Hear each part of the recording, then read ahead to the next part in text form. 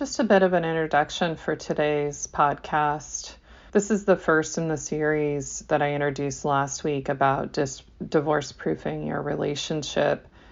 And what we're addressing today is setting up your partner for success. And this is a proactive step that helps you sidestep being critical of your partner. Because first of all, you have to invest in their success to want to set them up. You have to recognize that what's in it for you is your partner will meet your need. And then ultimately their success is your success. So if you really have that investment in the first place, then the opportunity to criticize is less. And if you're happy and getting your needs met, what is there to criticize about? So tune your ear as you listen to the podcast about hear how you would avoid being critical. You'll hear me talking about different ways in the example that criticism could have come in.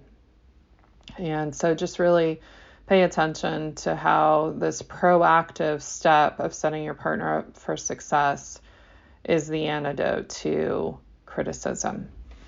Hi, everyone. This is Tammy, and today on Marriage Breakdown, we're continuing our series on divorce proofing your marriage. And today's topic is setting up your partner for success. So, what does that mean, and how does it work? I'm going to start with an example from my own personal life, and actually that inspired this podcast. So, there was something that I asked my husband to do. He exercises in our backyard, and it's not a place that I often go. My stuff is inside the house, and it's a place that he goes. And there were some things to take back out to this area that we have in our backyard that lives there. And it was on our dining room table, close to the door that he goes through to go to the backyard. And it was on the table, and I'd asked my husband to take it with him. And then for a bit of time, it sat on the table. And I knew he had been outside. I knew he had exercised. And I passed this stuff sitting on the table, and it got more and more distracting for me every time I passed the stuff. And I got more and more frustrated and started thinking things like, my husband doesn't care about me, my husband doesn't listen to me, I don't really matter, I'm not critical to him, I'm not a high priority, he can remember other things that are important to him. I mean, it could go on and on. I could spend the whole podcast telling you these things I started to say to myself. And where is that headed? Where is that going to head? Now I'm upset with him. He doesn't even remember me asking him to take this stuff out. He's going to get defensive. And then we're right in it, right? So I stopped. I could hear all those thoughts going on. I stopped and I said, okay, what do I really want to happen here? I want him to take this stuff. I don't want to see it anymore. I don't want to make him feel bad. He probably hasn't given one thought to this stuff, has no idea this is on my mind or means that to me. What is a way that I can set him up for success? Because guess what? If my husband is successful, how does that help me? Well, I'm married to him, and his success is my success. And when I say success, I'm not talking monetary or something like that. It's more that I don't have to sit there thinking all these things about him and then getting upset with him. And then pretty soon he's like, right, having me come at him upset and not even knowing what he did, right?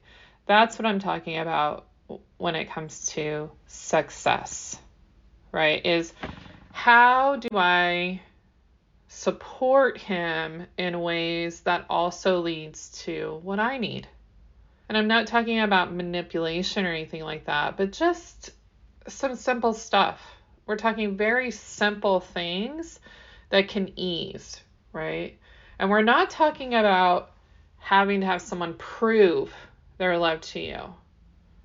This isn't about that. This is about not wanting to be in this space where those thoughts come in, because it just leads to upset and argument and defensiveness and all of these things we've talked about that do add up and lead couples to this path of divorce. And so as I stopped myself and thought, what do I really want here? I want him to take this stuff out. I don't want to see it anymore.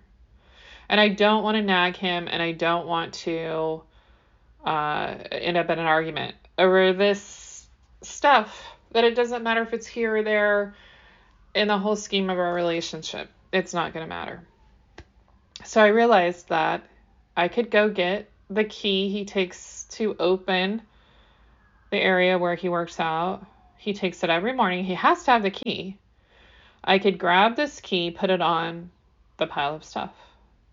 And that would prompt him. This stuff lives out where I exercise. I'll take this with me. No problem. That's what I did. Guess what I did not have to deal with? I didn't see that stuff anymore. It was gone. It was out there.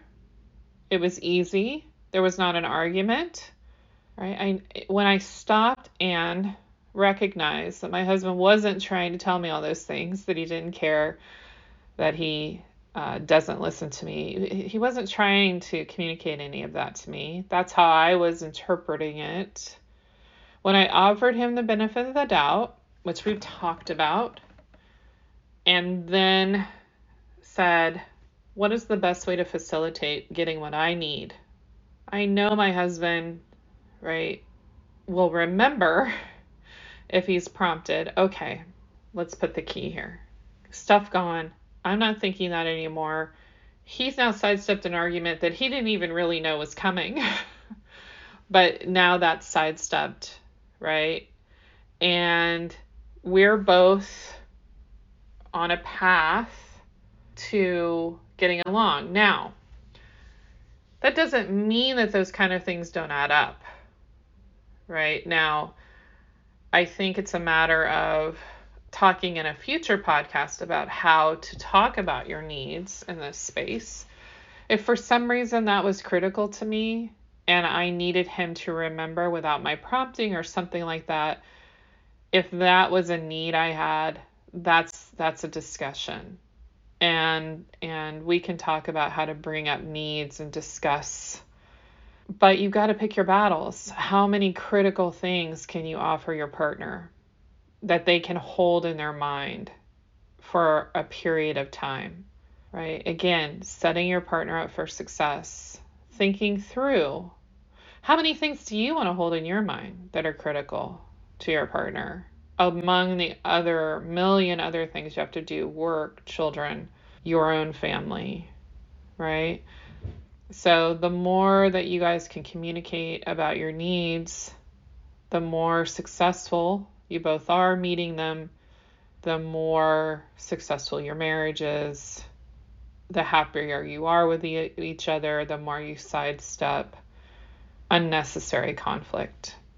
So the exercise that we're going to do for this week to kind of cement this in is I want you to take the opportunity this week to look around and think about what's one thing you can do today to set your partner up for success in meeting your needs.